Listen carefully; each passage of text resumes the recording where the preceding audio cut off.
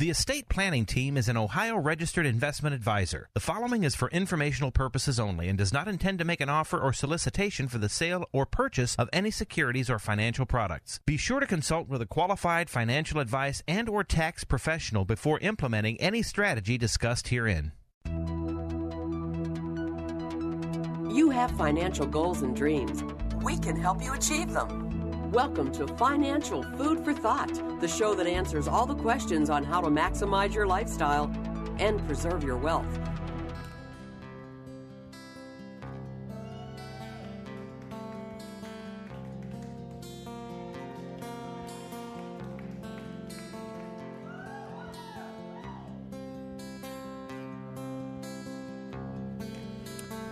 Good morning, everyone. Good morning, Kara. Morning. You found Financial Food for Thought. You've got Mark Donnelly and Kara Waddell. So you think I'm a tough kid? I think I'm going to call today's show, Carrie, Abundance of Caution. Is that what you've heard? So, because there's a lot of mixed signals. We talked a lot about mixed signals last year in the first and year the of year the Rona. before. And the year before. I was like, I think it's just the world we live in now. But we got some news on the J&J vaccine, Carrie. Yeah.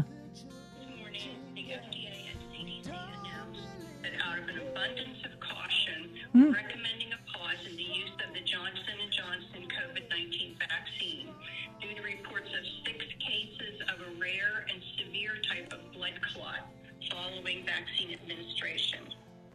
We're recommending this pause while we work together to fully understand these events and also so we can get information out to healthcare providers and vaccine recipients. Right now, I'd like to stress these events appear to be extremely rare. Okay, so there you go. I don't know. So I'm right in the middle of getting my second. I'm waiting to get my second. I'm getting the Pfizer flavor, right? Okay. But that scared a lot of people, that J&J, and I think it's going to scare a lot of, and so, but abundance of caution. So I can understand it. They're not saying that it's... Well, yeah, because the vaccines haven't gone through because it was an emergency, the normal working out the kinks. But it's interesting because J&J privately reached out, to the other vaccine makers, right. including... Pfizer and Moderna, right? Mm-hmm. And they wanted them to join an effort to kind of study this blood clot risk. Right.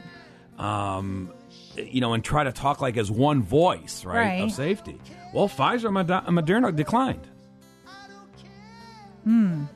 Okay. Now, AstraZeneca... Ka-ching is what I'm thinking they're thinking. Well, it gives us an opportunity. Well, AstraZeneca said they agreed to be part of the study, but they've also had issues with blood clots with their vaccine. So apparently, Pfizer and Moderna in declining, they kind of think that, or people think that what they're thinking is that their reputation is on the line, and the safety of their vaccines could be tarnished by associating with these vaccines that have got the blood clot issue. But I don't know. Which is more important, the reputation of the drug company or the lives of the world? I think drug companies would guess for the reputation of the drug company because there's often things that they know. I'm not going to get into that, but, I think the pharmaceutical industry is big money. Wow. So I'm dedicating this song to Andrew Yang. Leading candidatorial candidate for New York City mayor. Oh, good Lord. The big UBI apple, it's going to be. That's makes me never want to visit. All right. So, again, are you following an abundance of caution in your financial planning? That's going to be my theme of the show. Mm-hmm. And that could mean, because there's a lot of things going on. We still have, we had some great economic data this week, Carrie, right? Mm-hmm. The weekly jobless claims came in well below estimate, it dropped from that 700,000, it even went below 600,000, 576,000. That was, a great surprise. Retail sales for March came in at 9.8%, almost 10%. The expectations were about 6.1. And it's kind of what it's kind of what we had thought, right? That February was way down, right, because it was bad weather, and everybody ran out of their second round stimulus checks by February. But then March, we were expecting a surge, and it did happen. The weather got better, and everybody got their third round of their stimulus checks, right? So a lot of people weren't surprised, okay. But, housing sales surged, 19.4%. The expectations, I think, was about 13%. So there's three good, indicators saying, yeah, the Rona recovery is, full steam ahead. But there's still a lot of people that are concerned, or should you be concerned, is the news too good? Is that the end of the good news? Don't look now, but, Doggy Coin or Dogecoin, however you want to say it, Gary, was up 300% this week. Okay. So is, and stock market reached all new time highs this week, right? So we had, and we have the Federal Reserve who's still saying, hey, we're not worried about inflation. We're not worried about the economy overheating. We're not worried that the stimulus packages were too big.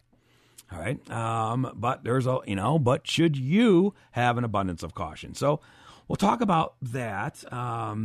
We've got to play the earnings game this week. Right, I remember okay. So the earnings games matters this year, and I'll get into that here in a few minutes. Then you're going to, talk about abundance of caution when you're looking at, the life insurance policies Right. that have been gathering dust in the Which sock for drawer. some people, like we've talked on the show, not enough, the underutilized assets and looking for opportunities. And when you're talking about potential of tax increases or inflation, even though they said, no hyperinflation, but the cost of goods is going up and we still are in a very low interest rate environment, even though the market's doing well this week, it's looking for any way you can to give you more net spendable dollars. So why don't you go get us started, and then we'll go right into the earnings game. All We got right. a lot to cover today. All right. Good morning, everyone. You're listening to Financial Food for Thought. We are here every Saturday on 1420 a.m. between 9 and 10.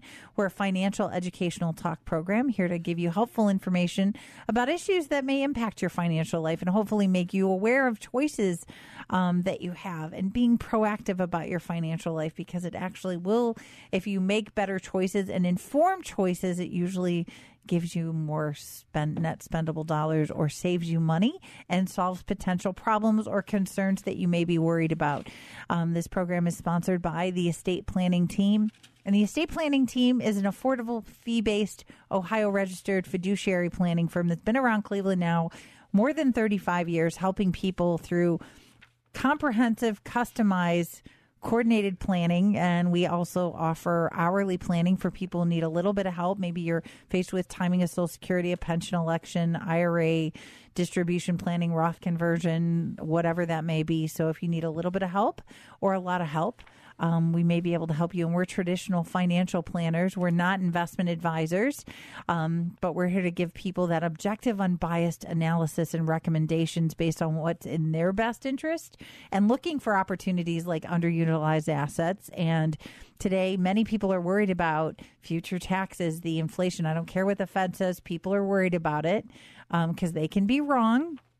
Carrie, it's transitory inflation. Right. Remember, it's transitory until it's not. So they say, right, exactly. So I think being proactive, one of our philosophies is Abundance of caution? I was going to say, plan for the worst, hope for the best. If you plan for those worst case scenarios, you know how to react, and therefore you're not making an emotional or quick reaction, because oftentimes people do that and it ends up costing them much more money. And the Estate Planning Team, we offer a free, no obligation, no pressure consultation. We're happy to meet with you in person. And if you're not comfortable with that, we can do that by phone. We do either way. And if you'd like to take advantage of a free, no obligation consultation, you can call us. We'll give you a call back on Monday morning.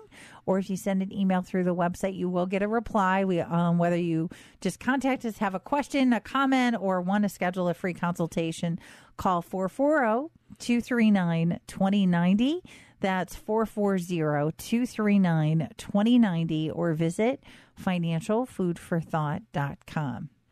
All right, and that's Carrie Waddell. My name is Mark Donnelly. And Carrie, so the Federal Reserve is acting following an abundance of caution, right? In other words, they are not panicking right now. Now, we did get, CPI this week, right? And again, it was up 9.1% jump.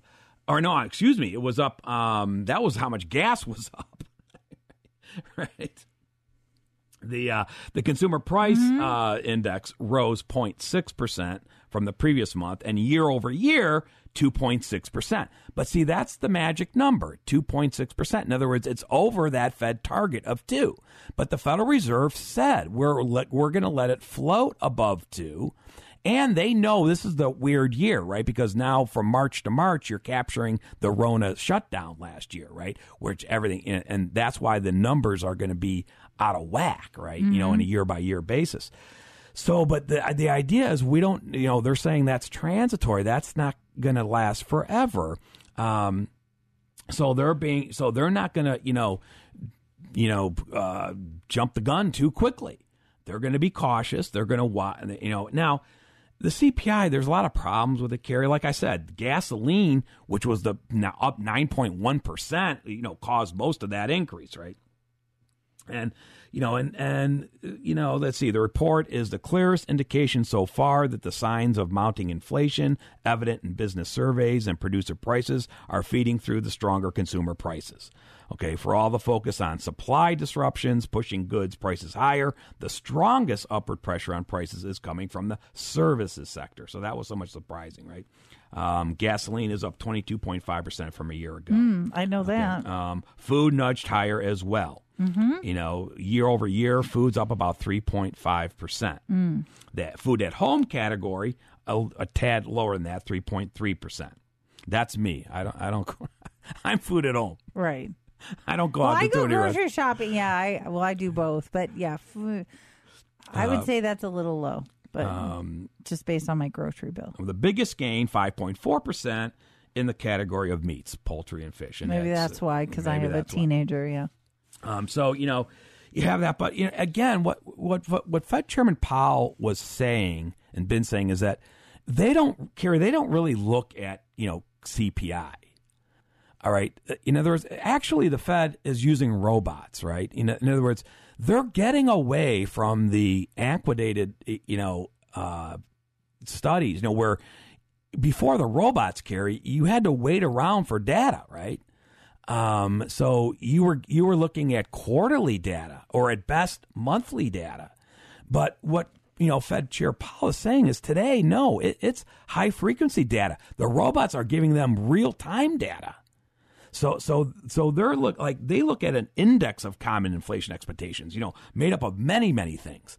So it's just not as simple as saying, we're going to do everything based on a month-old CPI. I mean, that's antiquated. They're much more real time. They've got the better robots, and the data is being collected so much quicker, and they can and that's what they're working on.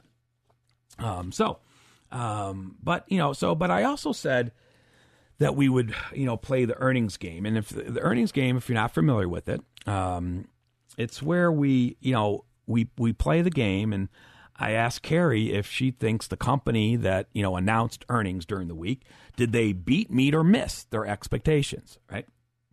And this is the game where pennies matter, Carrie, right? Right.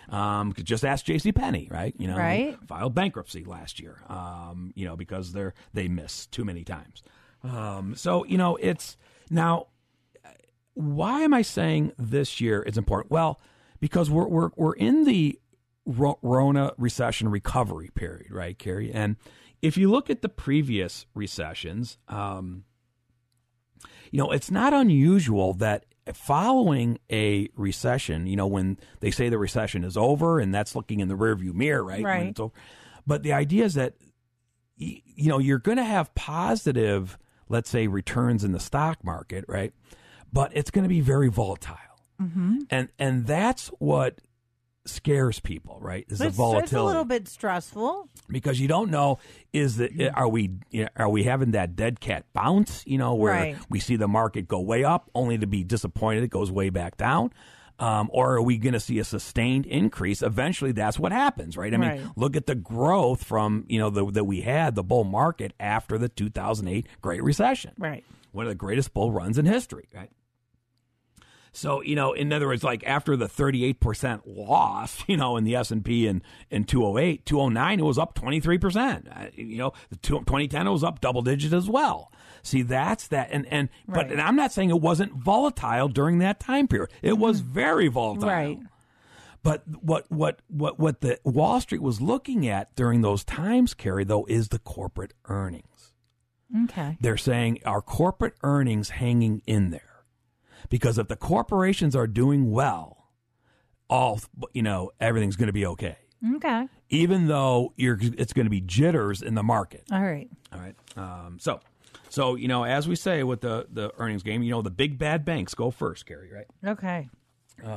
So we've got the big six, the big bad banks. Okay. Let's see. And so if the question is, did they beat, meet or miss earnings? Okay. Right? So if they beat, okay. If they, met, okay. If they missed, okay. All right. So let's see. Okay. So how about, JP Morgan? I'm going to say they beat. Okay. So, earnings per share came in at $4.50. Where the street was expecting 3.10. They did a lot better. They did a lot better. Okay. How about revenues? Met. Actually, they beat. Okay. I'll give them a beat on this. They came in at $33.12 billion.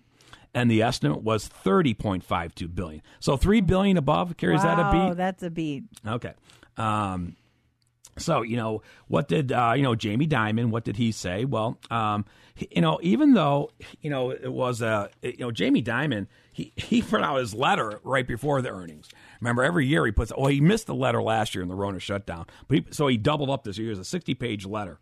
And he said, he's very optimistic that the pandemic will end with a U.S. economic rebound that could last at least 2 years.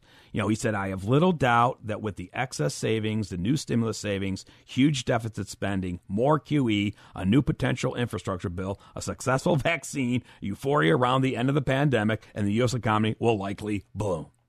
Okay, so he seems pretty bullish, right? So far, year to date, J.P. Morgan shares rose 21%. That's not too bad, is it, Carrie? Mm-hmm. But compared to the bank index was up 25%. Okay. The shares dipped a little bit on the news. Okay, next up is let's go to Citigroup. I'm going to say they beat. All right, so we have a new CEO. We have a lady, Carrie. Okay. Remember, so this is the first earnings that Jane Fraser taking over the CEO position, right? And she made some waves. She dropped the bomb, right? So first, let's go over the numbers. Okay. So earnings per share came in at $3.62 a share, exceeding the $2.60 estimate. Okay. Solid beat, right? Revenue came in at $19.3 billion, where the estimate was $18.8 billion. Is that still a beat? It's a beat in my book. A billion, I could call that a billion? beat. Oh, yeah. But what was the bomb she dropped? The bomb that she dropped was that Citigroup is shuttering retail banking operations in 13 countries across Asia and Europe. One of the first big strategic moves by CEO new Jane Fraser, who took over in February. So they're getting out of the retail banking. Okay. Because guess what, Carrie? There's no money to be made. Right. So maybe that's not a bad move. And maybe some geopolitical risks they're maybe thinking. So what Fraser said, as a result of the ongoing refresh of our strategy, we have decided that we are going to double down on wealth. Okay. The move to focus on the remaining markets positions us to capture the strong growth and attractive returns the wealth management business offers. See, are these banks anymore, Carrie, or are these investment advisors? They want to go where the money is. Okay. All right. How about next up? How about Goldman Sachs? I would say beat. I would think they all did well, personally. They crushed it, Carrie. Okay. Goldman Sachs, earnings per share came in at $18.60. The estimate was $10.22. Dang, they almost doubled it. All right. They had about 490% growth from the year earlier, Carrie. That's 498% growth, right? Revenue, obviously beat, $17.7 billion, where the estimate was $12.6 billion. That's a beat, Carrie. Okay. What does, David Solomon, CEO, what did he say? We have been working hard alongside our clients in preparation for a world beyond the pandemic and a more stable economic environment. Our businesses remain very well positioned to help our clients reposition for the recovery, and the strength is reflected in our record revenues and earnings achieved this quarter. Okay. How about Wells Fargo? I'd say so. Wells met. Fargo, we had a little bit of, I'd say they met. I'm not going to say they beat. I'm going to say they met. They had some headline issues last year. Right. Not good ones either. Right. So what are you saying? I'm going to say maybe they met, not beat. You're right, Anchor. Well, let's earnings per share, I will give them a beat, okay, because they came in at $1.05 in earnings, and the street was looking for 70 cents. Oh, well then, yeah, that's good for them. That's a beat. But on the revenues, Carrie, I'll agree with you. I think it's a meet. The revenue came in at $18.06 billion, and the street was looking for $17.5 billion. I don't know. I'd say that's beat, though. Come on, anything, It's only a couple $100 billion, Carrie. Yeah, well, that's a meet in my category. Jeez. Okay. Now what? I'm saying if it's $100, it's a beat. If that's the. Carrie, this is the big banks. Come on, know, you got to start thinking like Solomon here. Jeez. What? So what did Charles Scharf, right? Scharf, CEO of Wells Fargo. Our results for the quarter, which included, they had a $1.6 billion pre-tax reduction in the allowance for credit losses. That hurt their. If they didn't have that, they would have certainly been a beat. Reflected an improving U.S. economy, continued focus on our strategic priorities, and ongoing support for our customers and our communities. Okay, charge-offs at historic lows, and we're making changes to improve our operations. That was a problem they had last year, and efficiency. But low interest rates and tepid loan demand continued to be a headwind for us in the quarter. And, and that's what we got out of the big banks, the big bad banks. They all talked about a decrease in loan demand. See, Carrie, there is no, so who was borrowing money right in February or the first quarter? No one. I mean, everything was shut down. We had terrible weather. Everyone was flushed with cash. I'm talking about corporations and U.S. consumers. Right. The stimulus checks. Everyone paid down their debt. No one was using credit cards. They were paying their debt down. Right. So how do you think that bank loan business did? Not well, right? And the question is that going to continue? All right, next up, Morgan Stanley. Okay, how do you think they did, Carrie? I'm going to say they beat. Yeah, earnings per share came in at $2.22, easily beating a $1.70 estimate. On the revenue, came in at $15.7 billion, beating the estimates of $14.1 billion. Okay. Who am I missing? Oh, Bank of America. I'm going to say they beat too. Okay, let me see what Bank of America. All right. I'm going to give you a beat on earnings, but maybe a met on revenues. Okay. So earnings came in at 86 cents per share. Ouch. Exceeding 66 cents. Okay. Okay. Pennies matter. Now on the revenues came in at $22.9 billion, and the street was looking for $22.1 billion. See, that's a beat. No, that's not quite a beat. How? Carrie. If the criteria is this, and I go above, to me, if it's $1 or $2 over, I beat the criteria. Well, to me, that's a met. Okay. When you're talking about, so who won the Big Six? Probably Goldman Sachs, maybe. I don't know. But But again, strong. First out of the gate, the big bad banks, very, very well. All of them very bullish. All of them saying, that we're in this Rona recovery. The loan, no one's borrowing money, but we'll live with that. We'll just sell stocks. Okay. And we'll get out of the retail business. So now, and we'll continue the earnings game. We're going to watch that this year. So we've got Monster Tech coming up. Then we'll have King Oil.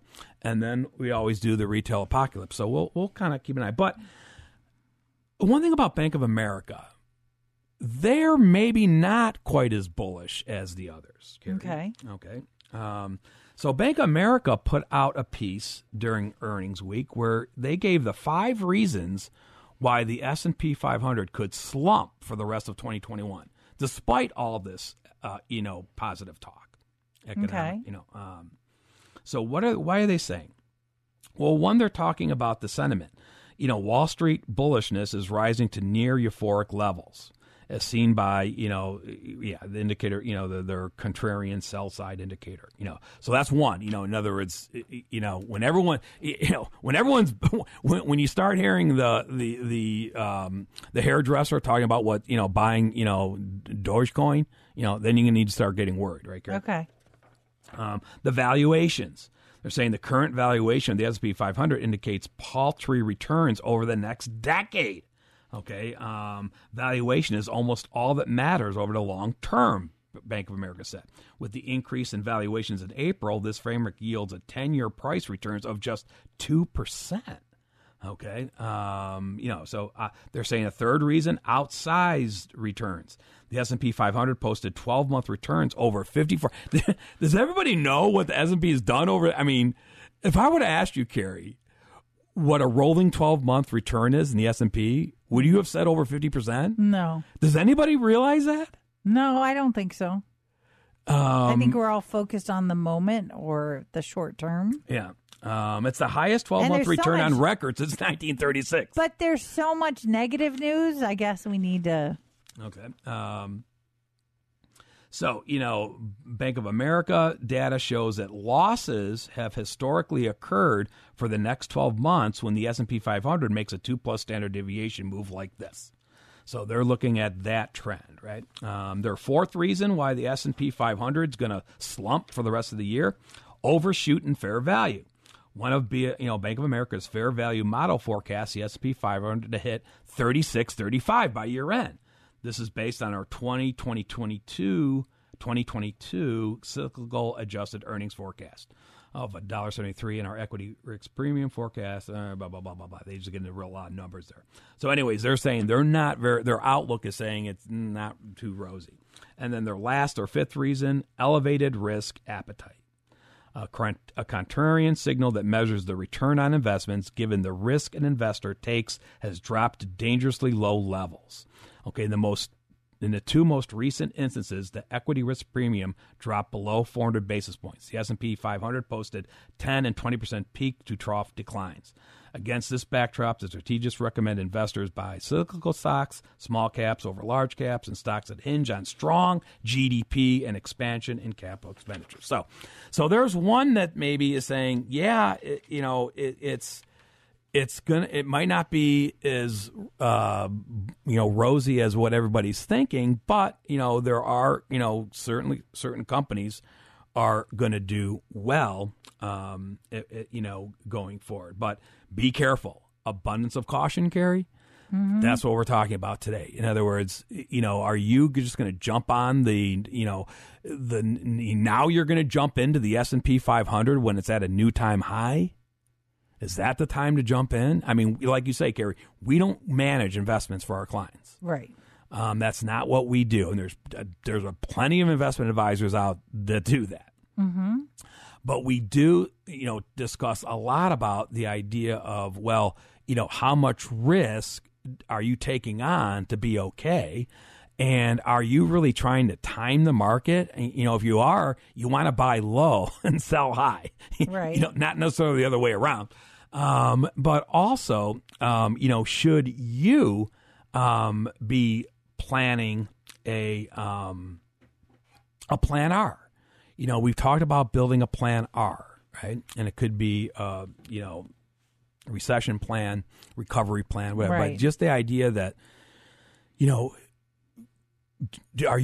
what happens if we do get bad, number? Or I'm not saying the stock market's one thing, Gary, an Right. economic stock market crash, but there's other issues. What if the Rona recovery fails? Right. What happens if these vaccines fail?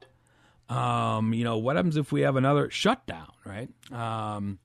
What happens if, the transitory inflation no longer is transitory? Right. Okay. What's going to happen there? How about, geopolitical risks? Think that could, put a global recession? I mean, have you kept up with it? Carrie, I'm just going to read the headlines because that's all I have depressing. time on China. That's depressing. I'm not even going to read the stories because there's too many, but I'm just going to read the headlines, right? Between Russia and China, the headlines are very depressing. Maybe I'll do Russia next week. But let's just do China, okay? China warns Biden's focus on Beijing challenges reflects sinister, deep-seated Cold War mentality. China warns Washington not to boycott the Winter Olympics. Biden is trying to derail Chinese effort to build the world's fastest supercomputer needed for unstoppable missiles. Chinese leaders boast about China's rising power. Okay.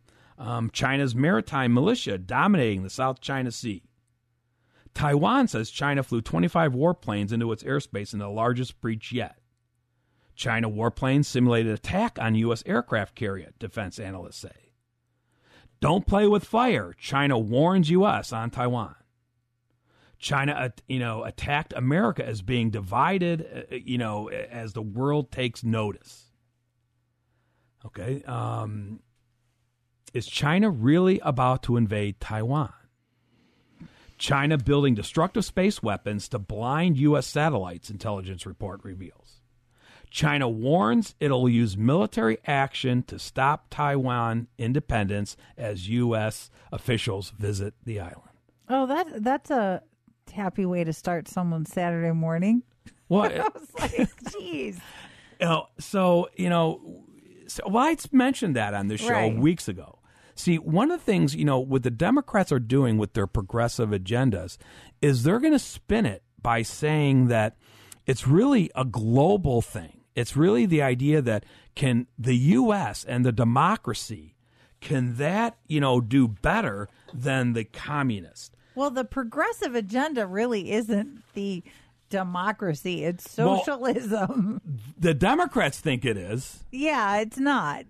Clearly. Let's go back to your history books and look up the definitions of socialism. But communism. the alliances are reforming right now, Kerry. So on the U.S., you've got Japan, South Korea, and Western Europe. And matter of fact, Japan is the first foreign dignitary that's going to visit Joe in the White House.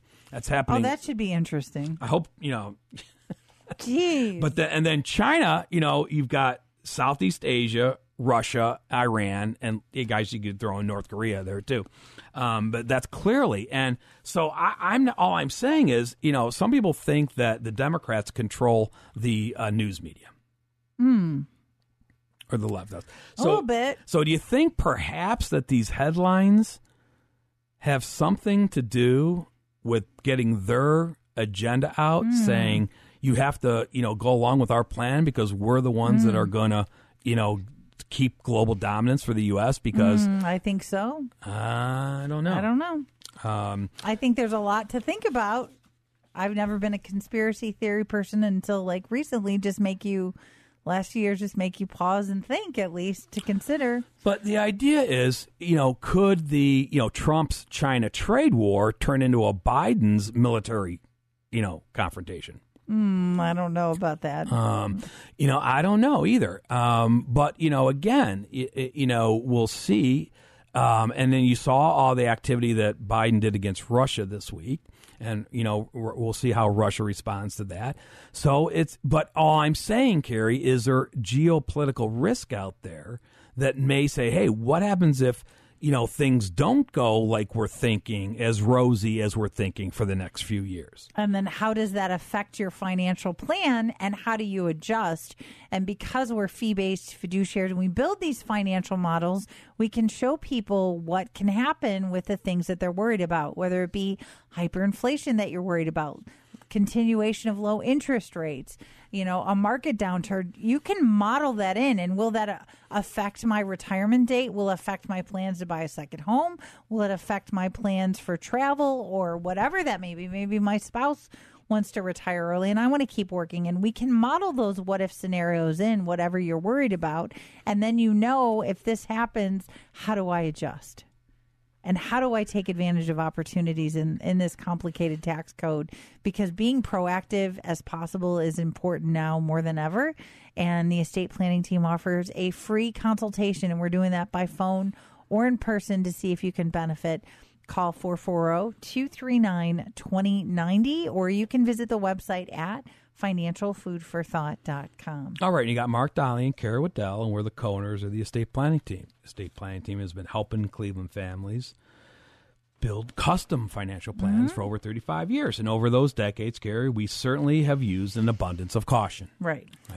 And that also, could take place, in the year of, or the time period of the Rona, and the idea that, will these vaccines or not? The other data, too, is Pfizer came out and said, Carrie, and said that we're going to need a booster shot for the Pfizer, right? And probably in 6 months.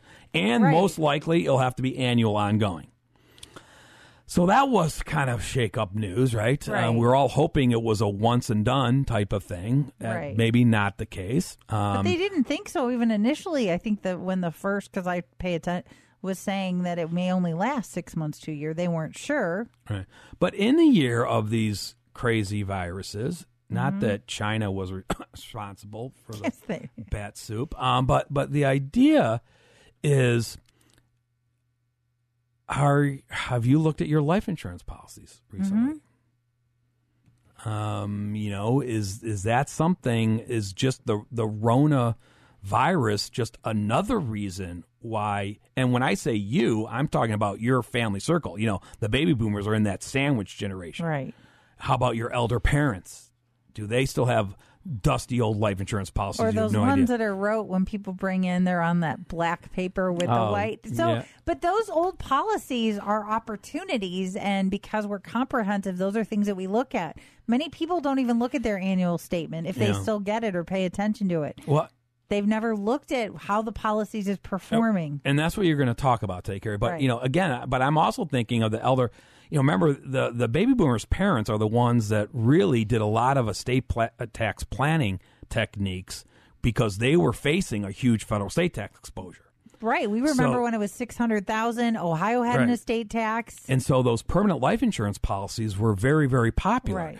But now some of those, not all those, those people have died yet, but yet federal estate taxes may not be necessary anymore. So what's happening with those policies? I can almost guarantee you, if you've got a 90-year-old plus parent who's got some, they're not looking at those annual estate, maybe or the sandwich generation. How about your children? What happened? Could one of your younger children, catch a virus and be fatal? So again, Carrie, so what do you help a lot of our clients with life insurance? We look at that when they come in. That's why we said comprehensive, unless you're coming in for specific. But it's saying, is your life insurance what you have match your current needs, whether it's income replacement or wealth transfer planning, or old policies people got that accumulated cash value.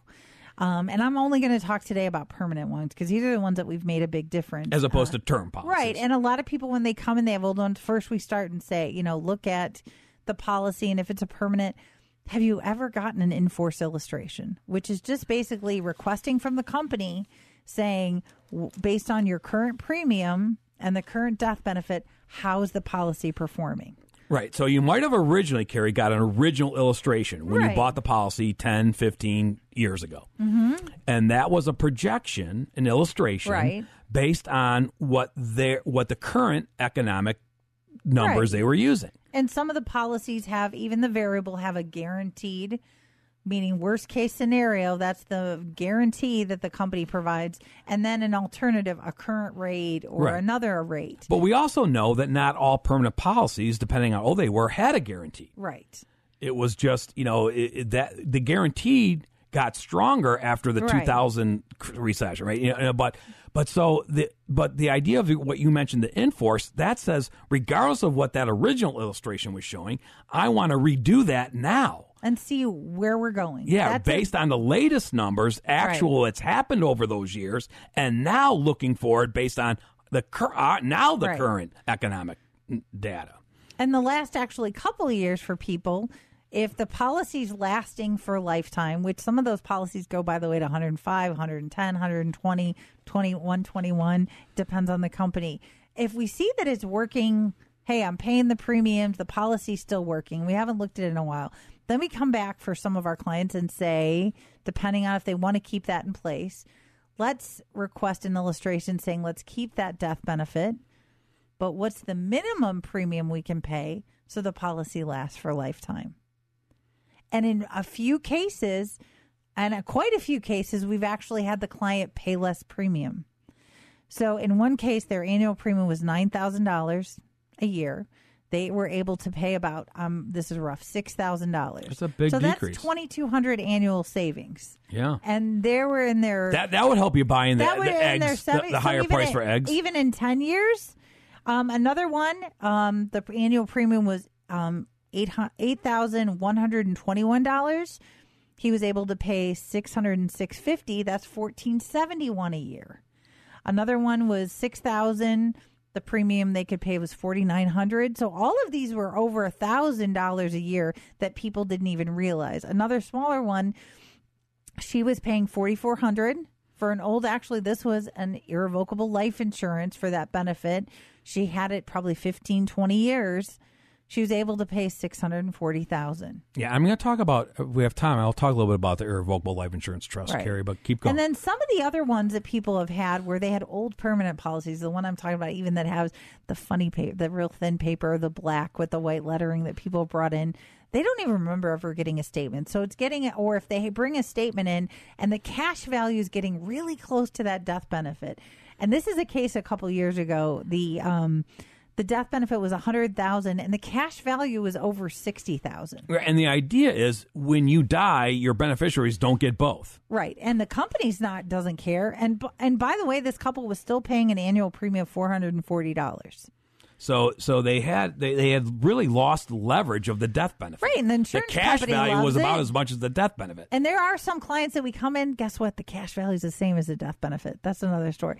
But they had called, they were needing about $10,000 for some funding. They wanted home improvements done. They had already done their minimum required distribution for the year. So they were thinking, hey, we're just going to we're going to pull the money from the IRA. Which would cause them more taxes. Cause them more taxes. And depending on what other things are hitting the tax return could cause more tax issues. But we said, have you looked at these old policies? For them, we requested an in-force illustration.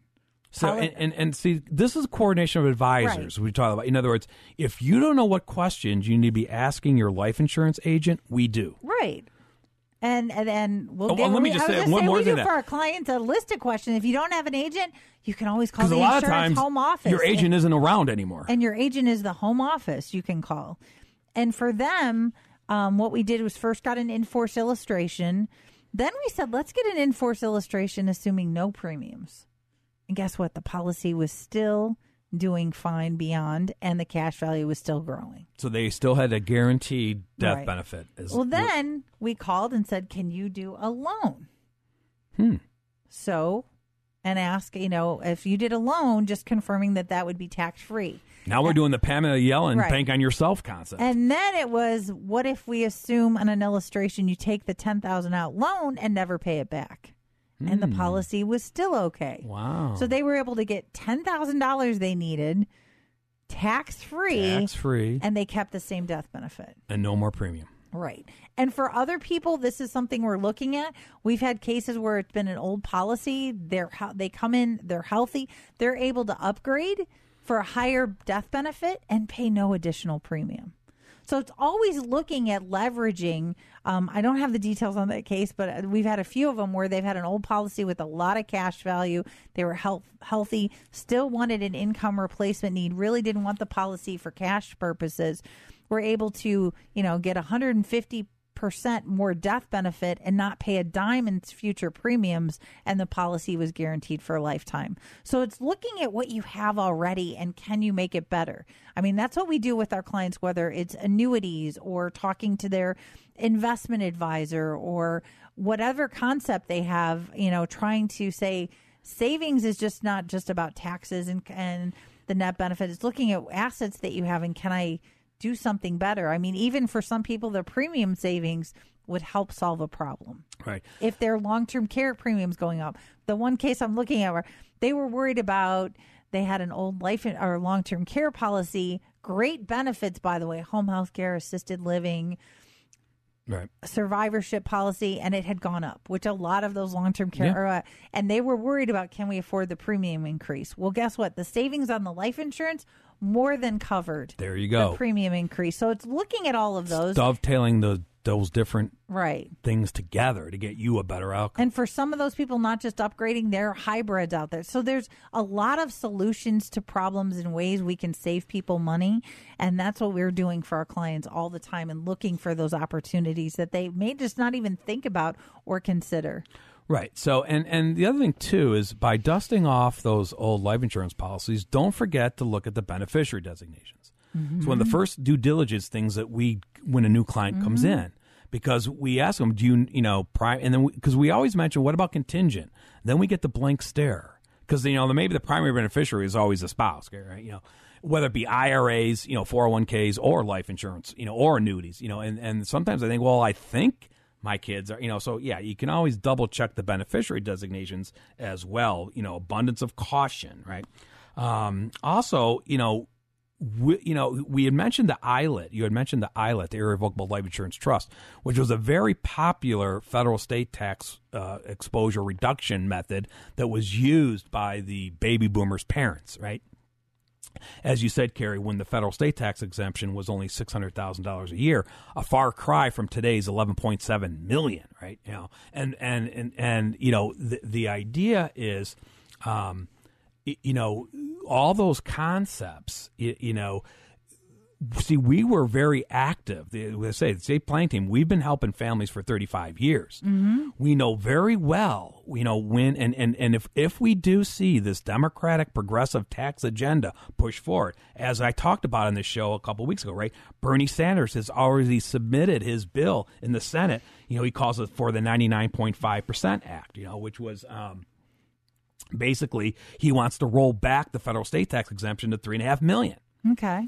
Now, couples would still get two of those, right. But you start talking about, people, do you understand that there's three parties to a life insurance contract? There's the owner, there's the insured, and then there's the beneficiary. Right. They all can be different. They all can be the same. And it matters for estate and gift tax purposes, right?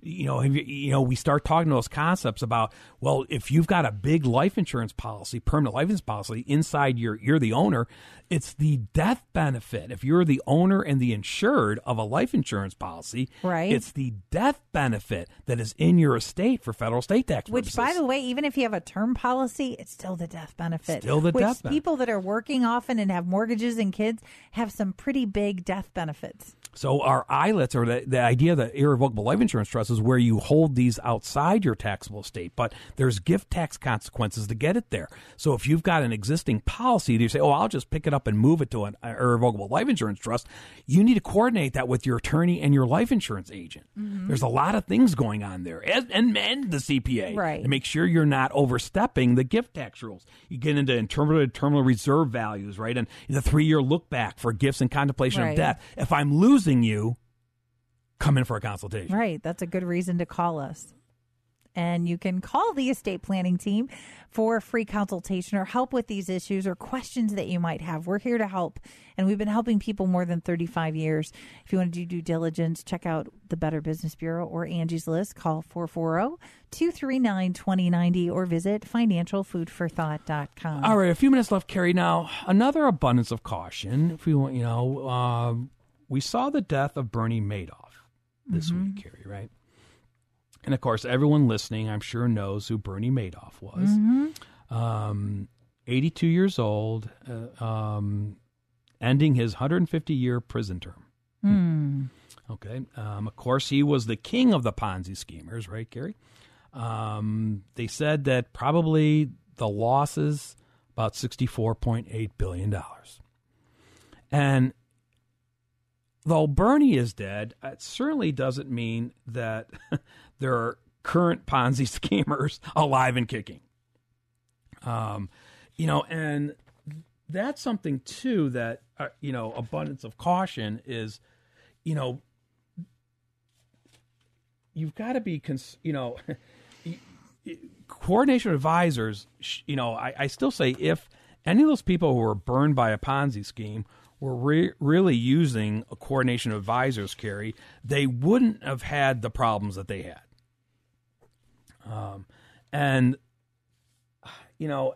It's something that certainly we've seen it in this town, Carrie, right? You remember the Joanne Schneider. Oh, yeah. That was about 2012, and that was about a $60 million fraud. Dang. I don't know if you remember Frank Guadadaria, Carrie. That was back in 2002. Yeah. That was a Cleveland, that was about $125 million. Now, the problem is, Carrie, a lot of times new clients come to us after they've already have been hurt by the Ponzi schemer. Then they come in to see us. Right. I wish more would come in to see us before that. Right. You mean like have another advisor look at what's going on before you jump. And they're not done yet. Just recently, in March, San Diego woman sentenced for nearly a $400 million Ponzi scheme. Okay, how about Zach Avery, an actor? Gary, have you heard about him? Arrested for allegedly running a $227 million Hollywood movie Ponzi scheme. Okay, they're never going to not be Ponzi schemers. It just keeps happening over and over and over again. All right.